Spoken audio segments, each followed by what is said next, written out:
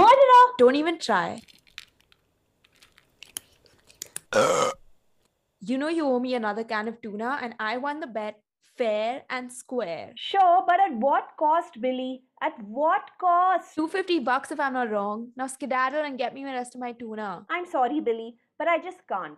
I can't do it. I cannot buy you tuna anymore. Or You made me a promise, Baani, and I took you for your word, and now I'm a vegan now, Billy, and if you plan to continue living here, you'd better get in line and get ready for some crunchy vegetables. I would rather die. Well, the planet is dying, and I'm trying to save it, unlike you. Sure you are. Listen, I'm a cat, a carnivore. Do you know what that means? I need meat because that's my diet. I'm an au natural meat lover. Come on, Billy, just try to understand. It's the climate, it's all the pollution, and everything is heating up. We just can't add to it. I'm doing this for us, you know. I will die. Oh, don't worry about it. I've seen you gobble up bread and milk when you have to. Besides, they make stuff that tastes exactly like meat nowadays. Not to me. Look here, Baani. This is out of hand now, all right? Let me tell you something, okay? All of the vegetables and grain eating that you do, that isn't great either. The problem isn't what you eat, Baani. It's all about how you humans produce it, and that's a huge problem. What? What do you mean? What I mean is that the pollution is in the process, Baani, and the process through which vegetarian food comes to your plate isn't that great either. Well, I mean, nothing is perfect. Perfect? Ha! You're about to be gobsmacked.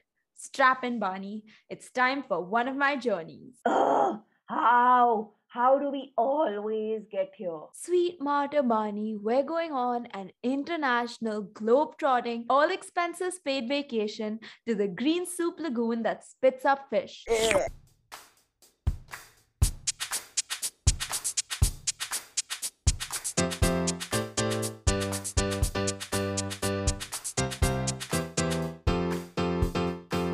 The Baani and Billi Show.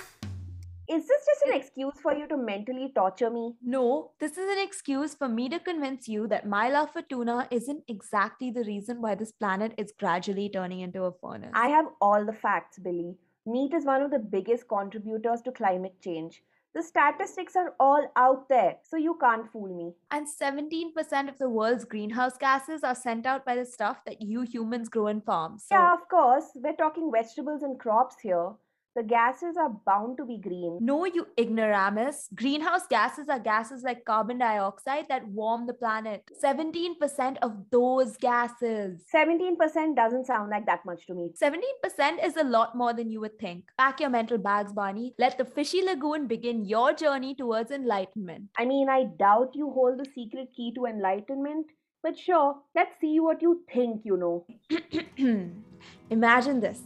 Crystal clear, warm waters, sun filtering through, a slice of paradise. I can't even get you into the bathtub. Let me see you jump into a lagoon, Billy. Focus, Baani. Of course I don't like water. I'm a cat.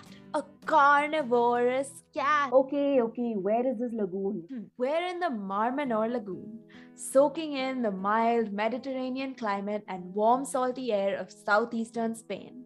But now, This is about to get nasty, isn't it? Don't do this to me!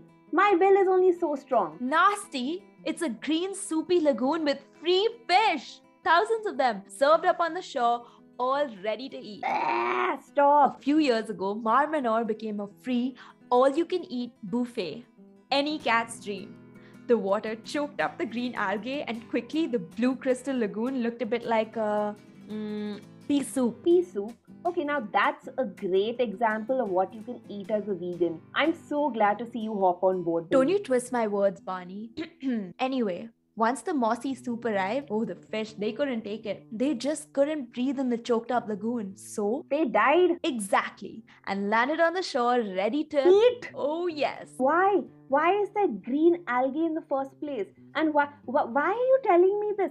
What does this have to do with farming? Well, that delightfully unbearable scene was caused by, you guessed it, the farms nearby. So they throw their weeds into the river? No! You do know that seaweed isn't weeds thrown into the river, right? It's a plant that grows in water, and the farms essentially feed it too much. What? How could the seaweed eat up what's on the farm? The weeds are in the water? I'm so confused. What is this tale you're spinning for me? No, the seaweed doesn't eat up the produce on the farm. See, the farmers around the Marmanor Lagoon grow and export a whole load of vegetables like lettuce, broccoli, and artichokes to the entire European region around.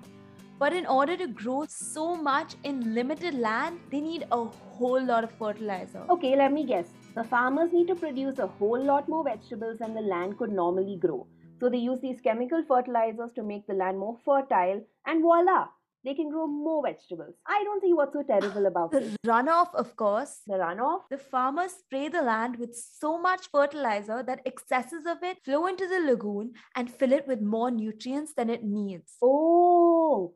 And the green sloppy moss gets to thinking that all those nutrients out there are for its benefit. Yes, and it consumes the nutrients and multiplies away. Oh, and that's how the fishy shore is formed. So now, for my final argument, horrible vegetables led to a green lagoon and thousands of dead fish. And a cat like me would leave sentiment out of it and simply eat those wasted fish. So, we would be a waste management natural decomposition vehicle.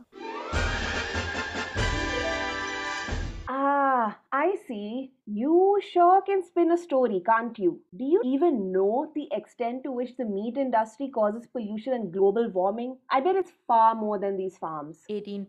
18% what? 18% of the world's greenhouse gases are emitted by the meat industry. That, if I'm not wrong, is just 1% more than farming. Okay. You want to bring numbers into this? Let's do it. Let's bring numbers into this party. 80% of all land available for agriculture is used up by meat. The biggest water polluter, which also includes water bodies like your Marmanor Lagoon. You guessed it, the meat industry. I didn't just pop my head out of the window and decide to turn vegan, Billy. I did my research too, you know. Let me ask you something, Baani. Have you seen pictures of India's capital city in November? New Delhi? Yeah, I have. It's all grey, covered in a thick blanket of smoke. It's coated in a dense grey blanket of smog or smoke and fog every winter. Okay, yeah. But what do innocent vegetables have to do with that? It's the cars and the industries and whatnot. Meat industry. No, I'm talking about rice, Baani. Rice? Now this just got personal. I can't believe you brought rice into this. Well, Baani, the problem lies not in the rice, but in the human process. Every winter, farmers in the states of North India get ready to chop off their ripe rice crop and send it to the market. And then Yes, I know. The North Indian farmers grow rice and harvest the ripe crop around October. now the first problem, of course, has already arisen. Problem? What problem? I don't see any problem. But now with me, The problem is with the rice itself. First of all, it's not a crop that would usually grow in the area. So it sucks more water and nutrients than the land can even provide. And you know what that means? farmers have to use chemical fertilizers to make the land ready for the rice. I know. It's not ideal, but things are changing, Billy. And they dry up the water table by using up all the excess water. Looky here. I cannot quit rice. And either way, meat factories are still the biggest water polluters and consumers. So by at least stopping to eat meat, we can prevent that. But anyway, what does this have to do with the thick blanket of smoke that covers Delhi every year? The grey smoke monster that haunts Delhi is the creation of rice. Because when the rice is cut and harvested, every plant's thick, strawy, dry, sturdy stem is still left in the soil. Yep, it's called the stubble. Exactly. The thick and hard stubble remains firmly planted in the ground. So the farmers can't just leave their farms and go somewhere else to grow more crops for the next year. They can just pull out the stubble and there you have it. The farms are theirs again. That's the beauty of farming. Yeah, sure they can, but we're talking about humans here. And the problem, as I said, is in the process. What are these processes that you keep going on about? Well, the farmers in these parts need to plant their wheat crop just a few days after harvesting the rice, or it won't be ripe in time for wheat season.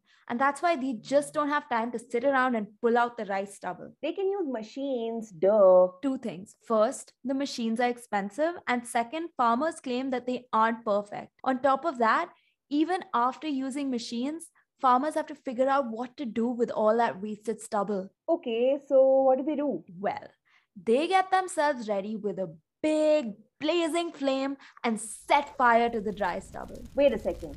F-I-R-E, as in fire. That cannot be true. We don't live in the dark ages, Billy. Every October and November, Huge kilometer-wide fires overtake the farms of North But then India. they'll burn off all the good stuff as well.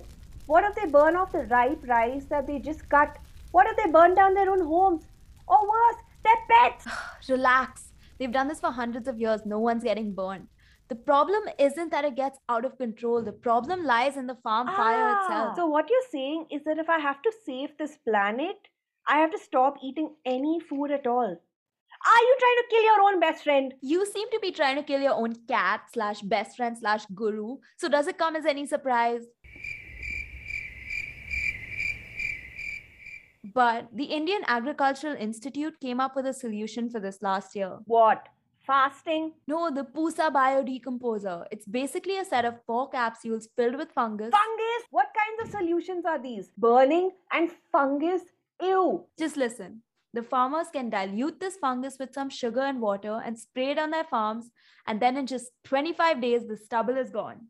Totally obliterated. So wait, are you telling me that this means this decomposed stubble is like all dead organic or natural matter and is also rich in nutrients? So it also acts as a natural organic fertilizer. How awesome is that? Thank you, Billy, for arguing on my behalf. No, what but I'm hearing is that the process is great and that everything's good with farming now. just go look at pictures of Delhi this year too. Unfortunately, only very few farmers have adopted the Pusa biodecomposer. Why? It's the ultimate solution. Well, some of them claim that they don't have 25 days to wait till they plant their wheat. And many of them, they don't even know about it yet. Or forget that, they don't even have access to it. You've got my hopes up now, Billy. Look, either way, the Pusa biodecomposer is great, but it's just a band-aid. A band-aid? Yeah.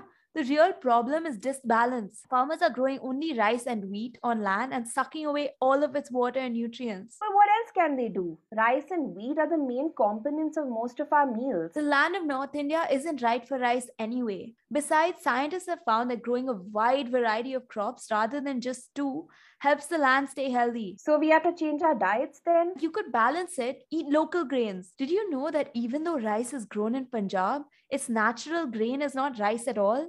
It's stuff like maize.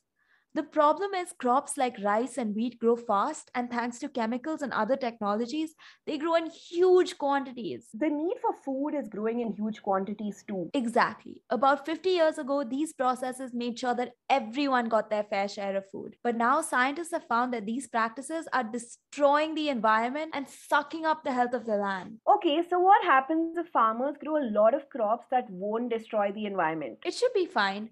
All thanks to the power of science and technology, farmers can now grow both diverse crops and produce enough food. So why don't we just do that then? Well, you humans stuck in your ways. And anyway, someone needs to fund the change. At first, it's going to cost farmers money that they don't have to make the switch. Okay, I've got it. Here's the plan. I first got to find my local foods and create a diet around them. Then we need to spread awareness, Billy, about crop diversity and also about the Pusa biodecomposer. Thanks, Billy. I hate to say this, but I never knew this much about this topic. What were we arguing about again? About nothing. We don't have time for chit chat, Baani. You need to start your research. This is about the planet. Global warming. Okay, come on, help me. Can you just grab me a tuna real quick? I need energy for this important job. Tuna? Wait. Hurry, the planet waits for no one. All right.